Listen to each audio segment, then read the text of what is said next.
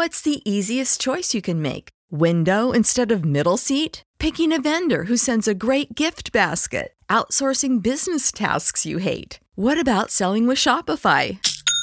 Whether you're selling a little or a lot, Shopify helps you do your thing, however you cha-ching. Shopify is the global commerce platform that helps you sell at every stage of your business. From the launch your online shop stage to the first real-life store stage, all the way to the did we just hit a million orders stage. Shopify's there to help you grow. Whether you're selling scented soap or offering outdoor outfits, Shopify helps you sell. Wherever and whatever you're selling, Shopify's got you covered. Sign up for a $1 per month trial period at shopify.com/try. Go to shopify.com/try now to grow your business, no matter what stage you're in. Shopify.com/try.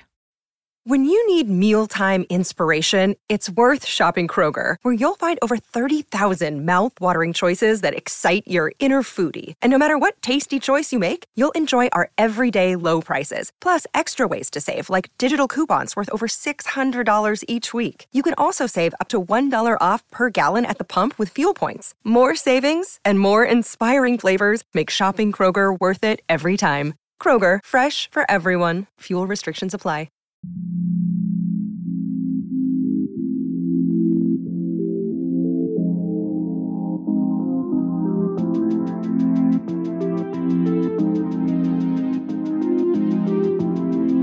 Welcome inside the Celtics Lab podcast. I'm Justin Quinn here with Alex Goldberg and Cam Tabatabai of Off the Glass and Celtics Hub, respectively, along with a few special guests recording just moments from the start of the 2021 NBA season. We've invited Nick Fryer, editor of our sister site NetsWire, and Jack Manuel of the Off the Glass pod Brooklyn Buzz, or is it Bounce? It's Buzz, my dude. Buzzing. We're going to talk all things Nets Celtics ahead of the two teams' Christmas Day game and much, much more. How's everyone doing? Bloody good. Bloody good. Ready for the season. I'm doing great. I just had a wonderful little mini vacation, so I'm feeling good. Must be nice. Vacation? What's that? Teacher life. It's great. Pretty much. Is anyone else here not a teacher? Nick, what do you do besides journalism? Anything? No, that's all I do is write. That's it. Nice. Sports machine. I like it. Everyone else here is a teacher. And since you're all here listening because you want to hear about teaching, I figured maybe we should talk about some news. The Celtics got smacked in the preseason games. How worried are we? Not particularly. It's fun to put stock in preseason games, but with huge grains of salt, maybe bigger than even a grain can qualify as being. The Celtics are fielding 8 first or second year players. They're just an inexperienced bunch. So I don't really feel the need for them to put the pedal to the metal. There's a lot of kinks to iron out, and a coach like Brad Stevens is the person for the job. So let's revisit that question in February. For now, not particularly worried. Yeah, I think that's on the money, Cam. Brad Stevens has typically used preseason games to just kind of tinker and throw stuff out there. We got a whole lot of Peyton Pritchard. We got a whole lot of Aaron Nesmith and Carson Edwards. Javonte Green was starting. I'm not necessarily sure that the Celtics are going to be doing that opening night. I don't think there's really too much you can take away from this team in preseason. If there is one thing, it's that the shooting did not look great with the starters on the floor, but ultimately, I think we just got to wait and see. I wouldn't feel great about the Celtics right now, personally. I mean, without Kemba right now, and look, already I'm going into the season and it's a 2-team race. And now, after what I've seen from the Sixers and how they've rebuilt things, I think they've passed the Celtics right now. And I think the Heat are the number 3 team just out of respect. Fine if you want to put them as the 4, but I think it's a 2-team race in the Eastern Conference right now, and even more so after what I saw in the preseason. Yeah, I think I'm probably somewhere in the middle. I think that if we can't look into preseason games, then as a Brooklyn Nets fan, what am I doing? Kevin Durant, the best player in the world right now. Nah. Look, in all honesty, the defense, the offense looked a little bit sluggish, but I think that's going to happen when the experimentation for Brad Stevens in the way that he's using this preseason, it makes a lot of sense.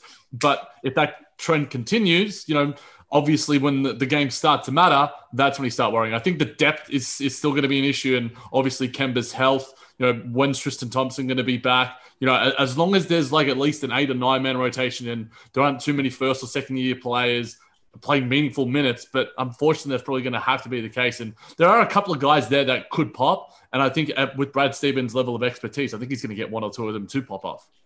So, how are we feeling about the Milwaukee Bucks, another top team in the East, getting penalized with a second-round pick for the whole Bogdanovic, however you say his last name, tampering scenario? Was that too much?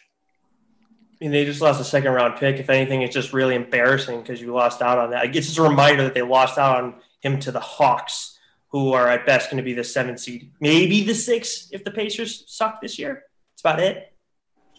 Yeah, I just don't think this is very important at all to the Bucks. They made their big move in the offseason getting Drew Holiday. They emptied out all of their picks to do it. This pick, if it even does convey, is going to be like the 60th pick or something. I don't think that the person who they would have drafted would even play very much. So this is a slap on the wrist, which has kind of been typical of Adam Silver and tampering violations for basically the entirety of his tenure in the NBA. And that's fine for the most part. My only issue with it is unless Milwaukee did something very flagrant that either hasn't been reported or I missed, it does feel like penalizing a small market team in a way that we know the Clippers and Lakers and everyone else are tampering left and right. And I haven't seen a penalty of this size. So I might be loud wrong about that, but it does. How much was Magic Johnson fined again? Was it like $50,000? Yeah, something like that. Yeah, but that doesn't affect on the court. No, I agree. Not that a second round pick necessarily does, but so I was a little surprised that it happened. I mean, again, tampering is kind of the way of the world in the NBA, but I don't think it's a meaningful penalty in the long run. I guess it's an asset that the Bucks couldn't use in a trade package, but otherwise. Yeah, I think the thing that stuck out to me is that I'm not sure if I was reading it wrong or who was reporting it, but apparently that pick is going to be completely null and void and no team is going to be able to use it. I don't know what that means. And wouldn't you just give that to the next team up, or they would get an extra? That confused me a little bit. It's something that I haven't seen since being a basketball fan. It's a bit just odd and strange. If you're robbing some guy of an opportunity, maybe he's probably a two-way player. Next Isaiah Thomas, just give it to the Knicks. I mean, he'll probably play for them. That's a good point. We can all agree on the Knicks. Yeah. Well, there has also been a number of extensions. Some of them kind of, expected. The Giannis Supermax, I think, is probably riding the line on that. We don't need to get into that right now. But were there any extensions that did surprise you? Cam? I have an opinion here. The Luke Kennard thing is preposterous. I'm all for overpaying players so you have a movable contract, but 4 years of Luke Kennard, what is it, $64 million? That's just... Yep. I know that the cap is probably eventually going to go back up again, but I don't know. The Clippers have such a track record of overpaying players, and Kawhi hasn't committed to them long-term. That could be a weird contract very quickly, so... Yeah, that would be really weird. The Fultz one was the one that surprised me the most, though. Yeah, but that makes you feel good, doesn't it? Yeah, I guess so. Good for him and everything, and turning around. It makes the Sixers look like idiots a little bit too, or just I guess Philly seems a lot more toxic because he couldn't thrive there. However you want to spin to make them look bad, but I was still stunned by that one. What did he get? Is it $50 million? Is that 50, right? Yeah, 3 years, 50. 3 years, 50. I mean, look, the Kennard one is egregious, but that one was pretty shocking for me. I don't know. I think on the one hand, Fultz has definitely had his struggles in the NBA so far and has not lived up to the promise of being a number one pick. On the other hand, he actually did tangibly develop into a better player last year in Orlando.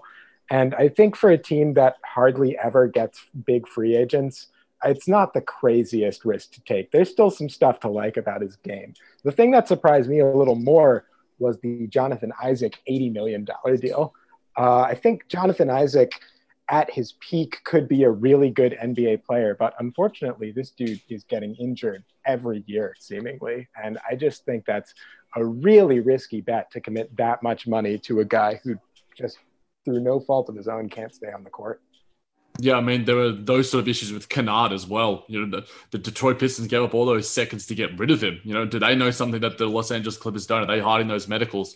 I think it's hard to judge a lot of these rookie extensions, you know, in the moment. Like it is, obviously, we have those hyperbolic sort of takes initially. But after a season, it's like, okay, well, Kennard's healthy now and he's a decent enough ball handler and he's a great shooter. That's all right. Markelle Fultz is never getting his jumper back. This is a bad deal. Jonathan Isaac is finally back and has some semblance of health. But, you know, a lot of the Jonathan Isaac one could be unders if he comes back healthy, because he at least has an elite talent in terms of his impact defensively.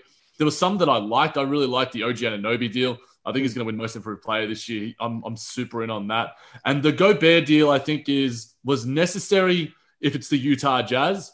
But if it was another team, it's an overpay. You know, you've got to keep the guys and you've got to keep the asset, you know, not to reduce these players just down to assets, even if it is a near super max closer than the normal max. I know that they were sort of toing and froing, and Gobert's like, I want the super max. And the team's like, we'll give you the normal max. And Gobert basically gave up like, $23 million. That's going to get you maybe like a $4-5 million player, you know, a decent enough rotation piece. So that was good for Utah and certainly good for Gobert. But yeah, I think a lot of these are hard to judge initially because they're potential pays. The majority of these rookie extensions are potential pays. And what are these guys going to be? There were also a few players who did not get an extension. Lauri Markkanen, Lonzo Ball, John and Zach Collins, no relation. And one in particular I wanted to hear you Nets people talk about, the wisdom behind that being Jared Allen. Look, I think the lack of the Jared Allen extension was partly because of the poison pill contract, and partly from Jared Allen's camp. He's going to get a lot more than probably what his market value is right now. You know, it's anywhere from the range of $10 to $15 million per season. You know, it'll be unders if he were to get something like the Yusuf Nurkic deal, but it'd probably be overs if he were to get something like what Clint Capella got, you know, around that $18 to $19 million per annum. So I think if by the end of this season, you know, the Brooklyn Nets and Jared Allen is finally starting like he deserves to, and he's contributing in postseason basketball, and he continues to grow and flourish. Remember, the guy's 22 years old. He's the same age as freaking Obi Toppin is right now in his first season. He's going to continue to grow and flourish. I think he's going to be around the sort of $15 to $17 million range, but hopefully, you know, he's always been quite healthy as well. I think he deserves a deal, and if he took it, would have been awesome for the Brooklyn Nets in a lot of respects, similar to getting unders on like Spencer Dinwiddie, Karis LeVert in the past. But he's going to get a lot more money because he deserves it. He's a starting caliber center in this league, and starting caliber centers, what Miles Turner is probably the best comparison I can make, got 468. Jared Allen could get fringed at if he continues to grow and flourish. Allen deserves to get paid 1,000%. I mean, look, he's not a three-point shooter. He's never going to be a three-point shooter. He's not going to help you stretch the floor at all, but he can do everything else. I'd like him. I'm sure Jack can feel the same way, to put on a little bit of weight so he doesn't get bullied around like he has in the past. But outside of that, he brings you everything else that you need. And like, look, you look at DeAndre Jordan, he's getting all those minutes. We know, and he started. We know why that's happening. Okay, fine, whatever. Accept it for what it is. He's not, you know, he's going to help. He's still a rebounding machine. But Allen deserves to get paid a lot more, and I think the Nets would be foolish to not match whatever offer sheet he gets in the offseason, because he's going to get a decent chunk of change. And any team that goes and somehow maybe they pull him away from Brooklyn, then great, you're getting another ad. But I think Brooklyn will match it. And we see with what's gone on with all the Harden chaos and everything, where Sean Marks has said you're not going to mortgage away your future and everything. I mean, everybody has a price that eventually they'll be willing to do it for. But I think Allen is one of those guys that he's looking at as part of your future, because when Durant and Kyrie are done, what's the next step? Who are the guys that are going to usher in that next era of Nets basketball? And the guys who are going to help continue that will be probably Dinwiddie, but definitely Karis LeVert and Jared Allen for sure. Yeah, I think that's completely right, guys. And, you know, I think another reason to keep Jared Allen long-term is that Jared Allen could also eventually, if he plays his way into the contract that y'all are projecting him to play into, he's going to be involved potentially in a deal for a third star, should that continue to be the pursuit for the Brooklyn Nets franchise. I think Allen, LeVert, those guys are all going to be valuable chips going forward. And if he continues to improve, if he gets a contract that becomes movable for an even better player, I see no reason why they wouldn't match. There's so many universes where DeAndre Jordan declines and declines fast. There's a lot of universes where he plays a number of seasons at a high level and can stay on the court with Durant and Irving, but having that insurance policy, because Allen has far fewer NBA miles on those bones. So it's just, if the Nets are willing to pay and can make 8 or 9 guys comfortable with limited touches, that's such a boom for what is already a really dangerous team. Because, I mean, I'm a big DeAndre Jordan fan, and maybe not as much as Kyrie and Kevin Durant, but he is definitely the weak link in that friendship, and having Allen somewhere down the stretch, whether it's this spring or next year, able to step up, that would be huge for the Nets. So you guys have been tiptoeing around another issue that unites these two teams that are already tied together by questionable trades. And this is, a questionable trade for both teams that they're being tied to by various sources, one of which sees the Nets as a potential suitor for James Harden, but only reportedly from the Rockets camp if they would include Kyrie Irving in the deal as a starting point. Thoughts? So I think in this sort of respect, I think the Brooklyn Kyrie Irving, it's all fluff. I don't think it's going to happen. I think the thing that gets the deal done is the length and the amount of picks and the protections on them. And I don't think Sean Marks is going to be willing to mortgage the future that Billy King did for a lot of you guys and your team's fans did, 5, 6, 7 years ago. So don't want to do that again. But hey, it all ended up okay with both teams. It's a win-win deal. I'm not as high as it on Nets Daily was apparently, but in saying that, I think the picks and the pick protections, and if it's a 2024 pick, a 26 pick, a 28 pick, when Durant, Irving, their deals are done and they're in their mid to late 30s, and the Brooklyn Nets will be a lot worse. I don't think that the Nets are going to be willing to do that, because right now the ball is in the favor is on to the opposing teams, to Boston, to Miami, to Philly, to Brooklyn. James Harden has made it clear that he wants out. He's throwing basketballs to teammates. He's going to strip clubs. He's doing what he's doing in a pandemic. That's probably the most disgusting thing about this whole thing, just the recklessness and derelict nature of his behavior. That to me just really pisses me off. But in saying that, the way the Brooklyn Nets are playing right now, and obviously, like Cam sort of said, it is preseason basketball, but there's an argument to be made that they don't really need him. You're not mortgaging your depth of what you've already got with your 3rd, 4th, and 5th best players. And, they have a rotation that's 10, 11 deep. And the Boston Celtics, are you really going to give up a guy like Jaylen Brown, who is, a future, Paul George-esque wing alongside Jason Tatum, maybe might be the most lethal wing duo going forward. I hope no Nets to listen. Can you, Jack, can you say that again? Look, I'm just going to say, I hope that no Brooklyn Nets listeners are hearing me give credit to the Boston Celtics. But when I'm talking to you guys, it's very easy than talking to some other Celtics fans. So, look, I just think that it's the Boston Celtics and Brooklyn Nets, Philadelphia 76ers. It doesn't make sense for them to do the deal, because right now Harden is tanking his own value and it's working in the opposing team's favor. Yeah, for the Celtics, I see almost no scenario where this works from a fit standpoint either. Kemba Walker has had some issues. His knee is definitely an uncertain thing and something to watch going forward. That being said, any deal for Harden is certainly going to have to include Brown, at which point you're going to have 2 years to win the title with basically Jason Tatum and James Harden. And that's about it. He's not going to stay in Boston. He's not going to resign. He's made that pretty clear. And I think it's just too risky, and it's just kind of too weird of a basketball fit for the Celtics. From everything that I understand when it comes to the Rockets and James Harden, I'm talking not just the team, I'm talking the coverage, the fan base, and all that stuff. They all, up until now, they love James Harden. You bring James Harden to either New York or you bring him to Boston, he is going to get torn apart. There's no shot in hell that I would want to see him on either team for either of their sakes. No way. It's just they're asking for a mess. Now, If you go down to the Nets, how are you going to stop them offensively, assuming that Kyrie's going to stay there? You're not. But they will implode. Like, look, I'll give Kyrie all the credit in the world, right? He wasn't talking to us, and then he came on, a couple weeks ago, and I've never seen him so pleasant in my life. And then he came on again, same exact thing. He was great. But we know that he can go in the other direction very quickly. You have that issue, and then you have James Harden, who I think is as big a diva as it gets in this league. I'm sorry, I don't care how much buddies they are. Like, you can't just have, like, you guys know, Celtics fans know, you can't just have a ton of talent and stick it all together and guarantee it's going to work.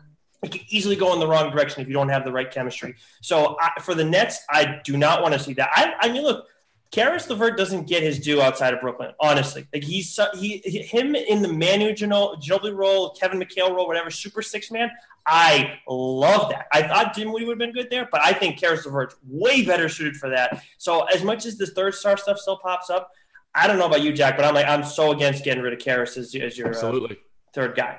Absolutely. I think it just makes so much sense in terms of just balanced team cohesion. Everyone seems to be buying into their roles. You've spoken to them, Nick. You've heard everyone sort of being like, yeah, I'm doing whatever the team wants. Yeah, Spencer Dinwiddie's going to be the Draymond Green of the Brooklyn Nets. Karis LeVert's going to be Manu Ginobili. Kyrie and KD, while they might be temperamental and have their personality issues, but both of them have been awesome of late with the media, with likes of you and Matt Brooks and the rest of the Nets media. I just think that they're just ready because they're much more pleasant because they're getting to play basketball now and they're not having to worry about all this external sort of BS stuff that, isn't necessarily their cup of tea. But at the end of the day, James Harden, I would be surprised if he's still on the Houston Rockets by March trade deadline, whenever the heck the date is.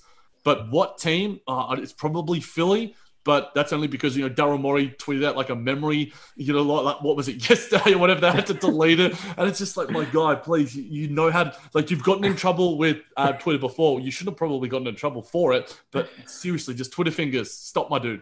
Send him to Charlotte so he can go hang out with LeVar Ball. Wow. That'd be nice. I like that. Great team. I like that. Them, and then have MJ there. That just sounds like the perfect reality TV show in the making right there.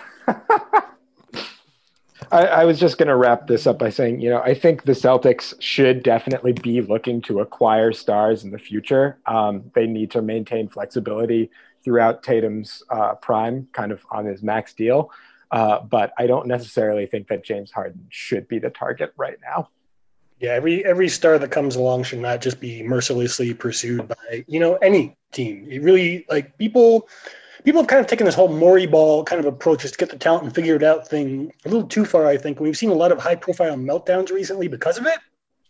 So this brings me to another potential high-profile meltdown, depending on how it pans out. And I want to get your guys' assessment on just where you are at with Kemba Walker's knee situation. I mean, having been a UConn guy since I was a little kid, I've followed him all the way through his career. I've seen him go through these cycles, and they have happened before, but they have also never been this bad. So what do we think? So just for clarity's sake, did this really all start because you played too many minutes at the All-Star game? No. It's been since then? Okay. I mean, there was a problem before that, but if Celtics fans don't hate Mike Budenholzer right now, I don't know what you guys are smoking, because, like, you should absolutely hate him. I'm pretty sure it wasn't Mike Budenholzer. Wasn't the coach at the All-Star game Nick Nurse? I keep screwing it up. Honestly, it's one or the other. Nick Nurse infuriates me for all sorts of reasons. But Nick Nurse is super cool. What are you talking about? No. The Eastern Conference semifinals was a nightmare. I hated watching Nick Nurse whine to the refs for 7 games. Not into it. Yeah, he plays guitar. You love that. So, Justin, thank you for putting it in temporal perspective. Kemba's a little man with little knees that get banged up. I mean, he's going to need to rest up and take a while. He is going to lose a little bit of his pop, which is to the detriment of his pick and roll game, which is a huge part of his game. But increasingly, we want Jason Tatum to take the keys to the car, right? So there is, as Alex pointed out, this team is now all about Jason Tatum. And you win in the NBA by having the best, one of the 5, 6, 7 best players in the world do their thing. So if the Celtics' future was predicated on Kemba Walker being the guy, that was already a problem.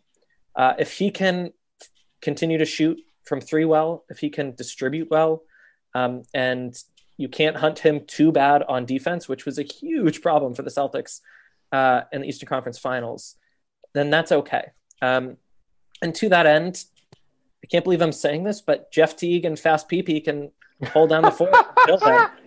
Please don't let Marcus Smart be a point guard. He is too sure-headed to make point guard play happen consistently. But this is another one where I know that that's not the frame of this podcast, but ask me again in February where I'm at, because I'm not too worried yet. Yeah, I think that's the approach that the Celtics are kind of taking as well with regard to Kemba Walker. I don't think they're going to be going all out at the start of the regular season. I think they're going to be trying out lineups, seeing what works. I think they're gunning to go into the playoffs with a healthy Kemba Walker, and that matters a lot more. And, to that end, Kemba Walker, Marcus Smart, Jaylen Brown, and Jason Tatum in the bubble were a lethal lineup, despite Miami being able to hunt Kemba on defense by the end. That lineup did really, really well with basically anybody else plugged in there. Those four guys together work well as teammates. There's a lot of shooting on the floor.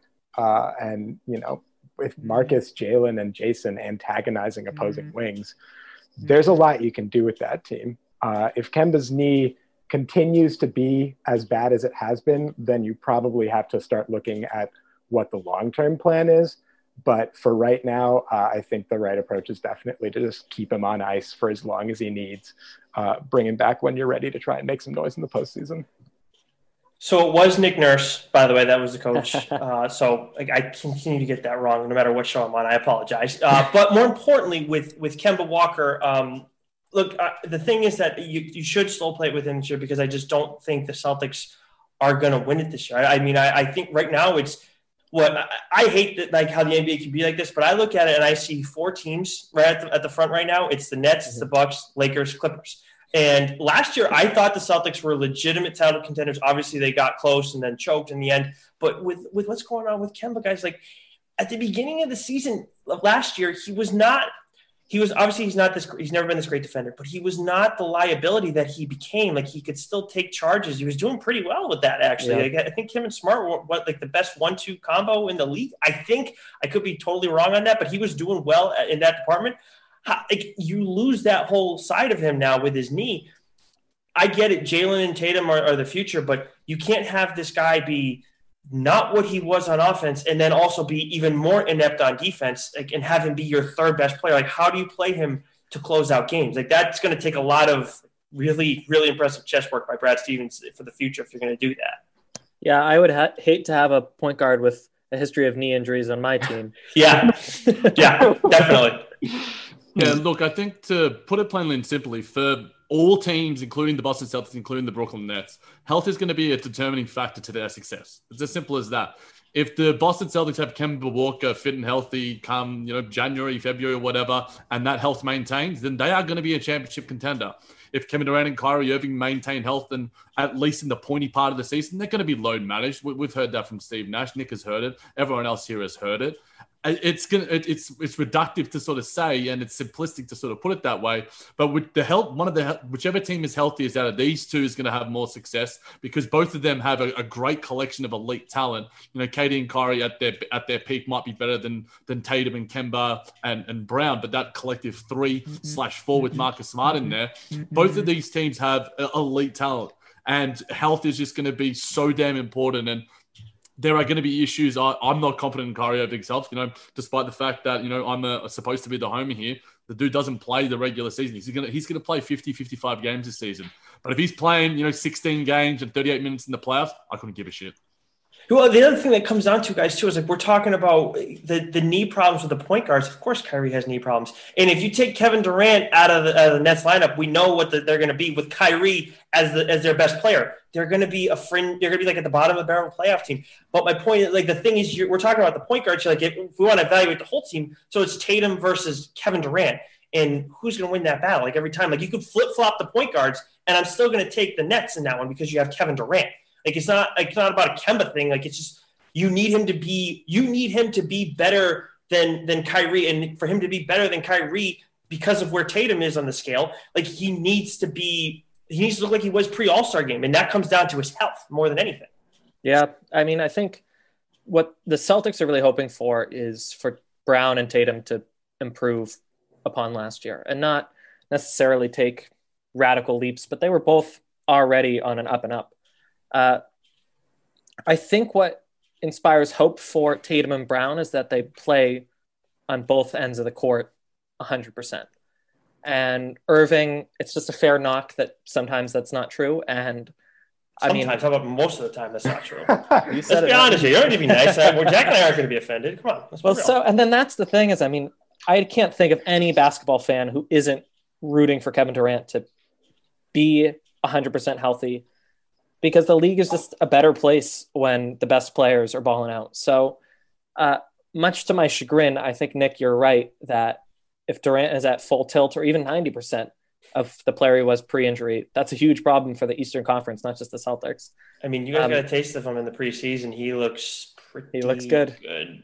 Yeah. True, but you also have to consider that Jason Tatum is rocking long curls, which is a typical killer for him, averaging significantly less points. And when he shaves his head, he goes back to being a third team, borderline second team All NBA guy. So, and Deuce is probably going to be able to talk soon, right? So he's going to be able to give him pep talks. That'll help. Oh my God, I haven't even thought about that. I don't even know what he sounds like. Yeah, none of us do, right? It's going to be mind blowing. So there's another big elephant in the room in terms of how one of these teams may end up performing this season, and it might not be anything, depending on how we feel about it. And that is Kyrie being weird. Take your pick. Like, how are you feeling on Kyrie finishing the season without creating another brouhaha, either internally within the team or externally, as usually seems to be the case?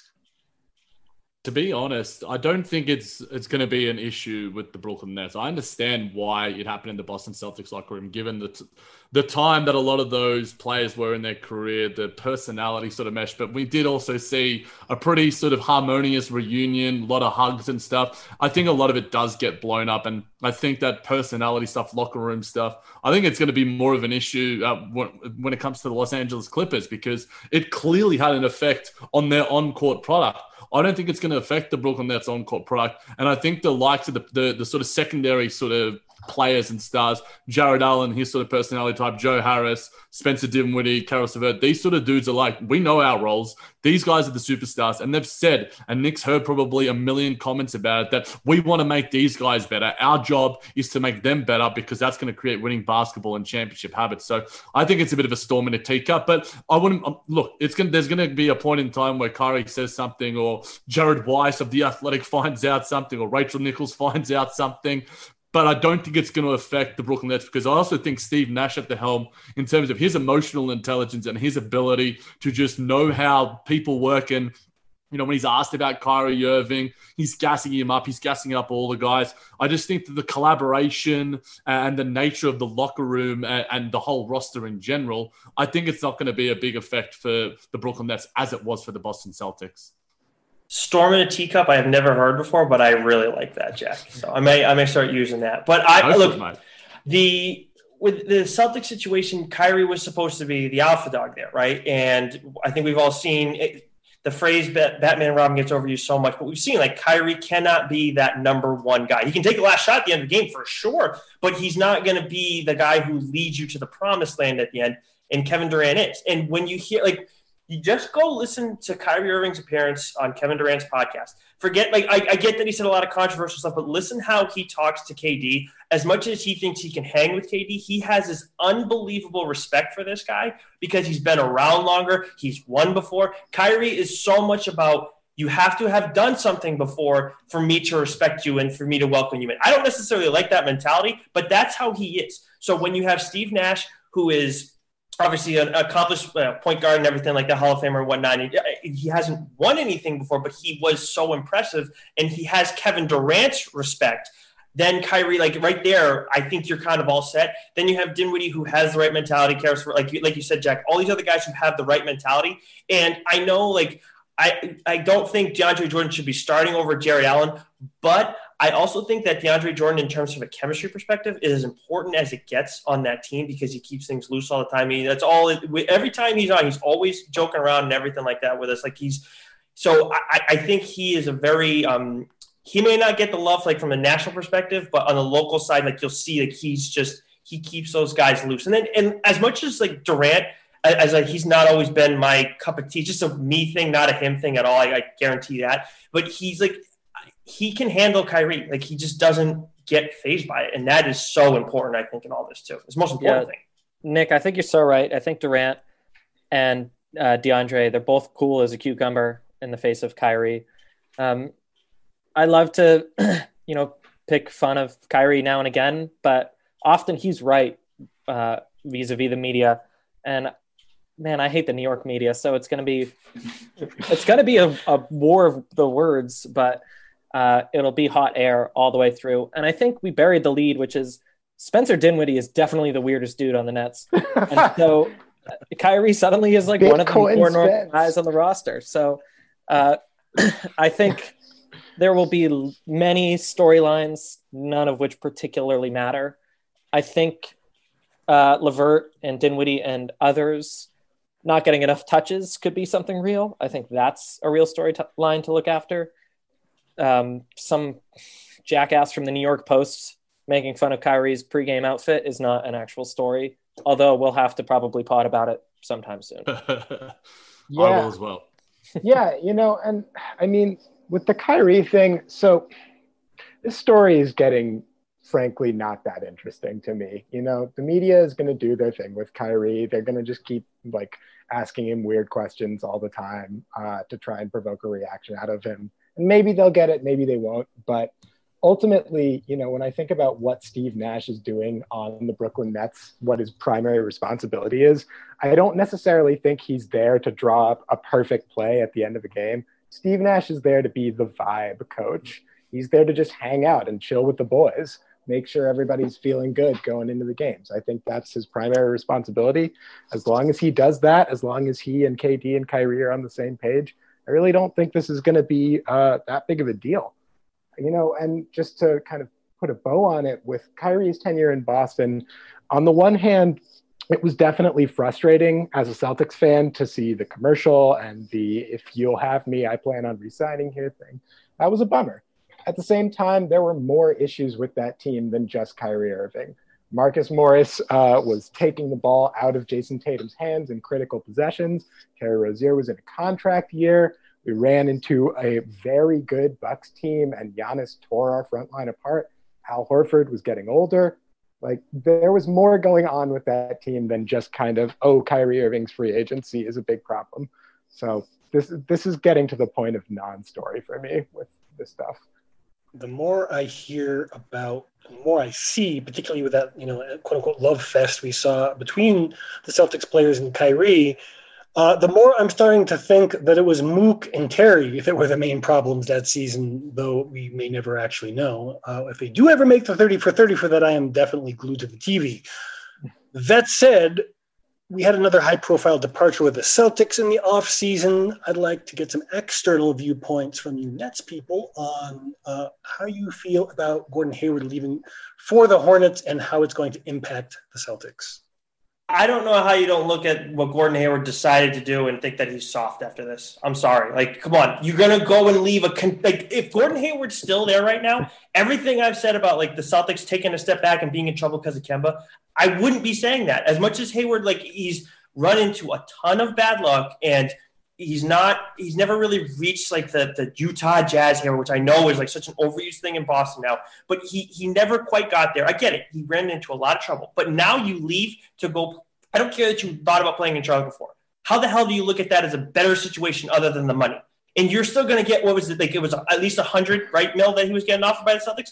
You're a title contender. How do you leave for that? Don't you play to win? Or are you there just to go, you want to go hang out with LeVar and MJ? Is that what it is now? It just looks so bad to me. I mean, Gordon Hayward saw the dollar signs on that offer and said, "Oh, yeah, no, this is actually fine." I mean, and that's really what it comes down to with this whole story. Like, Gordon Hayward was certainly a very good player for the Boston Celtics last year when he was healthy.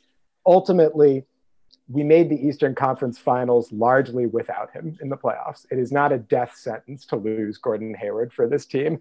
And it's certainly not a death sentence to be paying Gordon Hayward $120 million guaranteed. That contract, I am very concerned about the future of the Charlotte Hornets. Let's put it that way. What's going to change? I think it sucks to lose anytime. It sucks to lose a good player off of your team. I think that the Celtics will still be in a relatively good position going forward as long as they just have Tatum and Brown together. But I certainly don't want to be paying that contract for the next 4 years. No, the contract is absolutely disgusting. It's Batum 2.0. But in saying that, in terms of if Gordon Hayward were to still be on this Boston Celtics team, I'd be more confident in their championship aspirations. But you have to take all those factors into account. And maybe Robin his wife didn't want to stay there because apparently she only liked the cops and the donuts or whatever the hell it was. But in saying that, I just think that it takes away a key rotation piece, just purely basketball wise. And we chatted a little bit earlier about the Boston Celtics' lack of depth. Gordon Hayward is a perfectly malleable piece and perfect sort of like star role player, if that makes any sense. He does so much good in terms of like playmaking, decent enough defender, creates his own shot, can shoot from the perimeter. The Charlotte Hornets obviously are going to get a very good player, but I think his talents are much better served for a Boston Celtics team. I think that if he was on this team, going into this season, I might have the Boston Celtics fighting it out with the Milwaukee Bucks, as the sort of Eastern Conference favorite, Brooklyn Nets, whatever else, but now they're sort of on the fringes. So I think it's a pronounced loss in terms of just the ability and talent that he did give to the Boston Celtics. But at the end of the day, you're not giving him that money. And Alex is completely right about that. So let's do just a quick hit on each other's, the rest of the offseason. So starting with the Nets, talk about the draft. It doesn't seem like you guys did too much with the draft, but you did hang on to Reggie Perry. What do we need to know about Reggie Perry? Do you want me to jump in, Nick? Sure, I think he might be the rookie of the year. No, look, I'm all in the Reggie Perry hype train because I think it's another sort of second round pick draft steal that Sean Marks got. He's had a decent history with that, getting Rodion Kurucs. Jared Allen, Karis LeVert are late first rounders. He's a good drafter and he knows how to get rotation players. And his contract was converted to a two-way, so I think he's gonna contribute because I don't expect DeAndre Jordan to play the full 72 games. Claxton's still injured. Jared Allen, if he twists an ankle, God forbid, or has some sort of other injury. Reggie Perry's preseason as well, he provides a point of difference. I said this on the Brooklyn Buzz. He provides a level of physicality and toughness for a rookie that he looks ready-made to just play NBA basketball. That game against the Washington Wizards, a lot of good signs there. I think in the draft as well, obviously they didn't use that number 19 pick, and I was dying for Josh Green or Sadiq Bey. But what they did do in terms of converting into a Landry Shamet and also getting Bruce Brown for Jean Musa, who isn't even on the Detroit Pistons anymore, those are two rotation players that can play key minutes, come playoff time. Now, Bruce Brown obviously hasn't had the best preseason. I think there is some stuff behind the scenes in terms of, his conditioning and his desire. But I think he's going to contribute in a sort of David Nwaba fashion going forward. And Landry Shamet, you put him out there with Joe Harris, the goddamn that space is going to be freaking insane. And look, he's loving it. And I think that the Nets did some good things at the draft, even though they'd only necessarily used that 57 pick, I think it was, on Reggie Perry. Yeah, I think Perry's a solid add, and it sounds like the veteran guys are pretty high now. I know Jeff Green's spoken highly of him, and so is DeAndre Jordan. There's potential there, and he has a shot, unlike the other two actual bigs that they have there. So I think I think he could be helpful down the line. And the big thing is too, and you kind of hit on it, Jack, Marks is a good drafter, but they're also good at developing players that just kind of come off the scrap heap. And I'm not saying that Perry's necessarily in that camp, but he's still 57th overall pick. Kind of does fall into that category, even if he's better than that, however you want to look at it. So look at what happened with TLC. Joe Harris is a prime example of that too, didn't we? The list with that one can go on.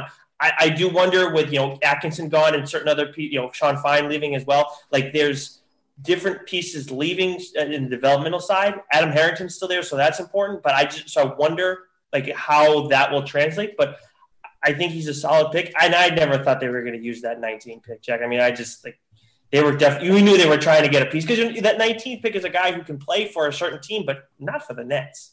Yeah, true.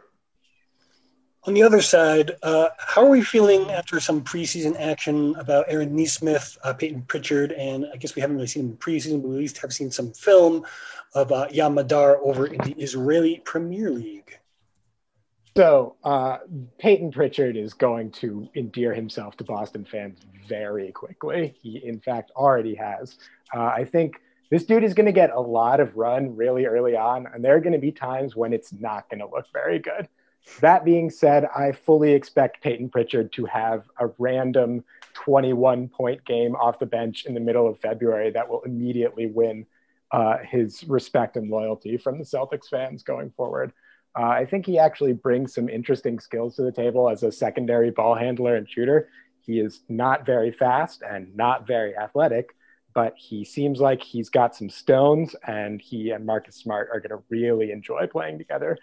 Aaron Nesmith, I actually liked what I saw in limited minutes. You know, he seemed a little more physical to me than I expected going forward.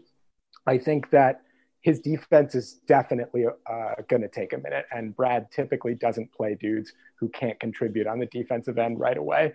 That being said, in a couple of years, I think there's definitely some flashes that are encouraging there. Yeah, Fast PP is definitely going to get punched in the face pretty soon, because that dude plays really hard and in your face, and he is as annoying as Grayson Allen, but aspires to be as tough as Marcus Smart, which is pretty cool, but he's definitely going to get the rookie treatment from opposing teams. Alex is right. Nesmith's defense, I don't know. I wasn't super inspired, but it seems like he can shoot, just something the Celtics could use. So I don't know. I really think that if I was on the sidelines of an NBA team, I would, especially one that looks like punching your ticket to the postseason will come easily enough. I think Alex and I are in agreement, and I don't know, Jack and Nick, what you think. There's not going to be fans at any playoff game this year. So home court advantage doesn't matter. I wouldn't be surprised if they go to a bubble again, at least for the conference finals and finals, like baseball did maybe.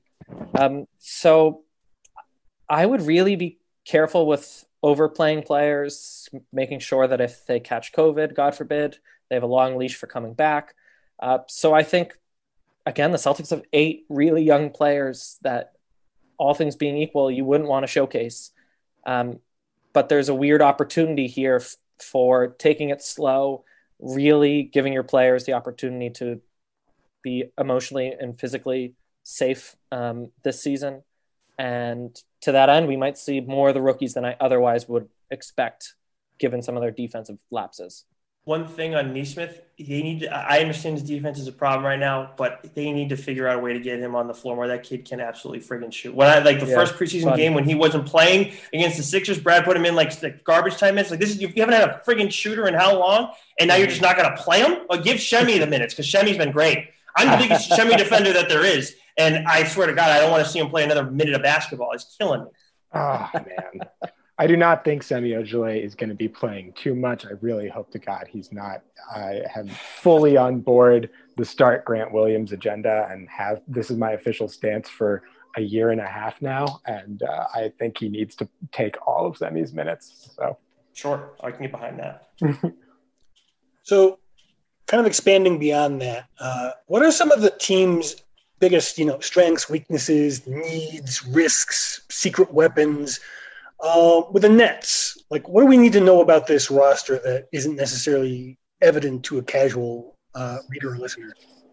I think right now they honestly have a pretty balanced team. I know everybody wants them to get a third star, but I mean, if Karis LeVert's going to go on, and I think he can be that spark off the bench. I mean, and you heard Kevin Durant talk about it too, where he says how he could be the ball handler while Durant and Kyrie are still on the floor. If he's going to go and do that, we've seen that he can facilitate too. He did it in the bubble. I mean, he's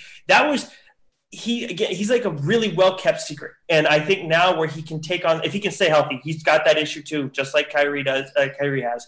But you have that. And then Dinwiddie, like, I get it. Yeah, you might think, he wants to get his offense, but he has consistently said since the day that Kyrie and KD came to Brooklyn, I'll do whatever I have to do to win. That's all I care about is winning. And he showed that, like, in the first game. He's going to have some nights where he doesn't do a whole heck of a lot, sure. But you have so much depth here when you look at the bench. It's Dinwiddie. No, sorry, he's starting. It's Karis LeVert. It's Jared Allen and like Landry Shamet and Taurean Prince coming off of your bench right now. Those are your 4 guys, and 3 of them were in your starting lineup last year. I know ideally you don't want them in your starting lineup, but like those are 4 pretty solid guys to have off your bench, and one of them's a legit all-around scorer. And then Prince, when he's not asked to do as much, he's a good 3-point shooter. Not as good as Shamet, but he's serviceable.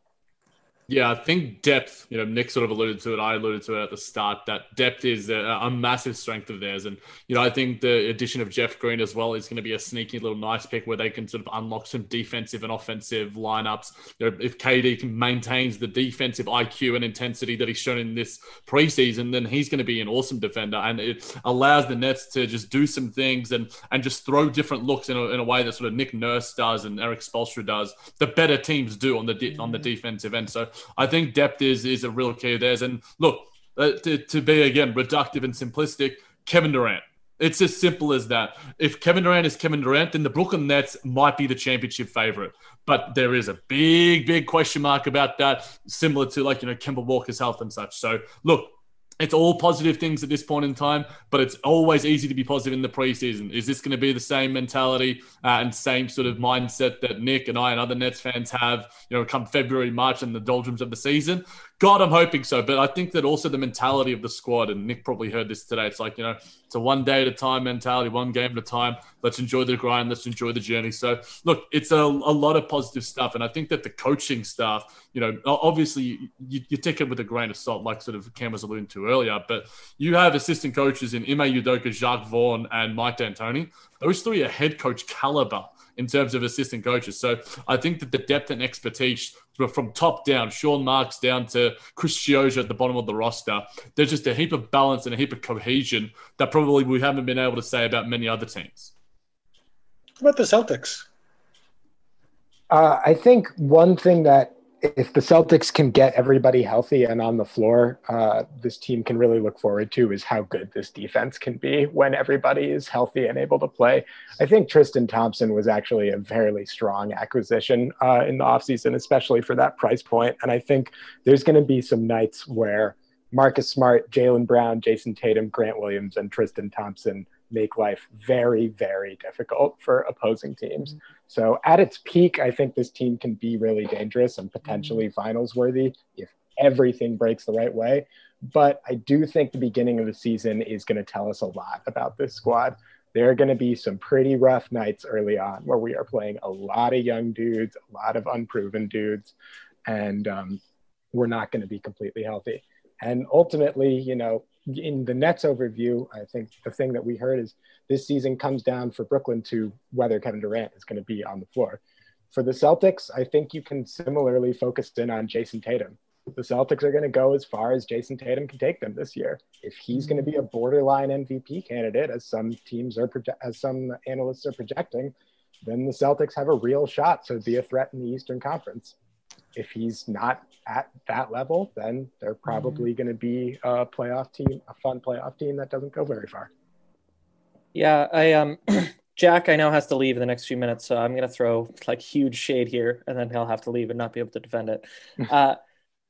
One thing that I really love about the Celtics that Alex has just talked about is that they play really hard on both sides of the ball. And last year, playoffs really shined a light on not just the importance of defense, but the importance of composure. And that's something the Celtics really lacked. And hopefully another year at the bat will help them with that. I think whether it's the Bucks or even the Raptors and the Heat, there are some really stingy, tough teams in the Eastern Conference. And as history has shown, it doesn't matter if you're setting the world on fire on offense, you need to be able to settle in and play defense in the postseason. Just go ask the Blazers, go ask the Rockets how not being able to play defense in the playoffs has gone for them. And so maybe the Brooklyn Nets are just a glorified version of the Washington Wizards, but the Boston Celtics can play ball on both ends. And I think that that's really awesome for the C's down the stretch. I think, Alex, I disagree. I don't really care how the beginning of the season shakes out because Kemba Walker's knees and young players. And I mean, Deuce Tatum's probably going to talk this season. That's a crazy thing to say. And it might literally inspire Jason Tatum to play better basketball. It seems like being a dad is a huge part of his identity in this world. And we know how that works for Van Vliet. I mean, he turned into God-level point guard. Yeah, right. I wish that Jason Tatum was as good as Fred Van Vliet. You're right. So I think the Celtics will finish like 6th or something. I think they have a lot of things to work through and a lot of unproven players, but they have the chops to compete on both sides. So I'm not super worried about them when push comes to shove. I feel like that's a good place to leave it. Let's let everyone know where to find whatever we're working on. I'm Jack Manuel, for those playing along at home, at the JMNJBT on Twitter, co-host of a lot of podcasts. Just check out the OTG network, JBT, Brooklyn Buzz. I'm on the Outlet. I love being on Celtics Lab. I'd love to be back because 3 Celtics fans that I kind of like interacting with. Who would have thunk it? You can find me on Twitter at Nick_Fryer and read all the Nets stuff that I write at NetsWire, sister site, of Celtics Wire, of course, at USA Today. I'm Alex from OTG along with Jack and Cam. And I'm going to be working on a piece for them coming up about some of the best lineups for each team in the NBA. I think it's going to be a really fun and interesting piece. So that should be coming up in the next couple of days. And otherwise, you can just find me here on C-Lab. Yeah, I hang out under the stairs and stuff. I'm around, you'll find. I'll just pop up, But happy to be here as always. Wishing anyone celebrating a Merry Christmas and everyone else a happy and safe New Year. Of course, as usual, you can find my stuff on Celtics Wire as usual.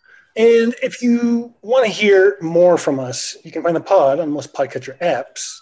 Please subscribe. You won't miss an episode if you do. And if you like what you hear, 5 stars, that kind of a thing. If you don't like something, light it on fire and then film it and then circulate it on Twitter. No, that's don't do that. Do not do that. Just let us know with a comment on Twitter or the hashtag CLPOD. We're always trying to bring you the deepest dives into Celtics coverage, and today Nets coverage. Hopefully, we did that.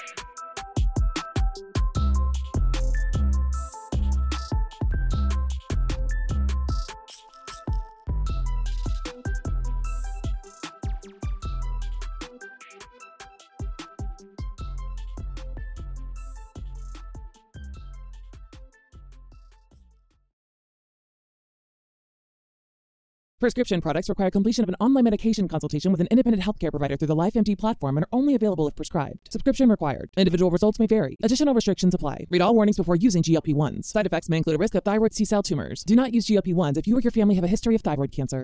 If you've struggled for years to lose weight and have given up hope, did you know you can now access GLP-1 prescription medications at TryLifeMD.com? We're now offering eligible patients online access to GLP-1s, the breakthrough prescription medication that can help you lose body fat and weight. Listen to what people are saying. It's fun to put on jeans that you couldn't get into 6 months ago.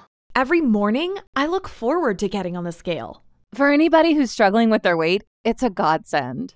And here's the best part. Your insurance may cover 100% of the cost of your medication. So go to TryLifeMD.com to have your eligibility checked right now. Get started today at TryLifeMD.com. That's TryLifeMD.com.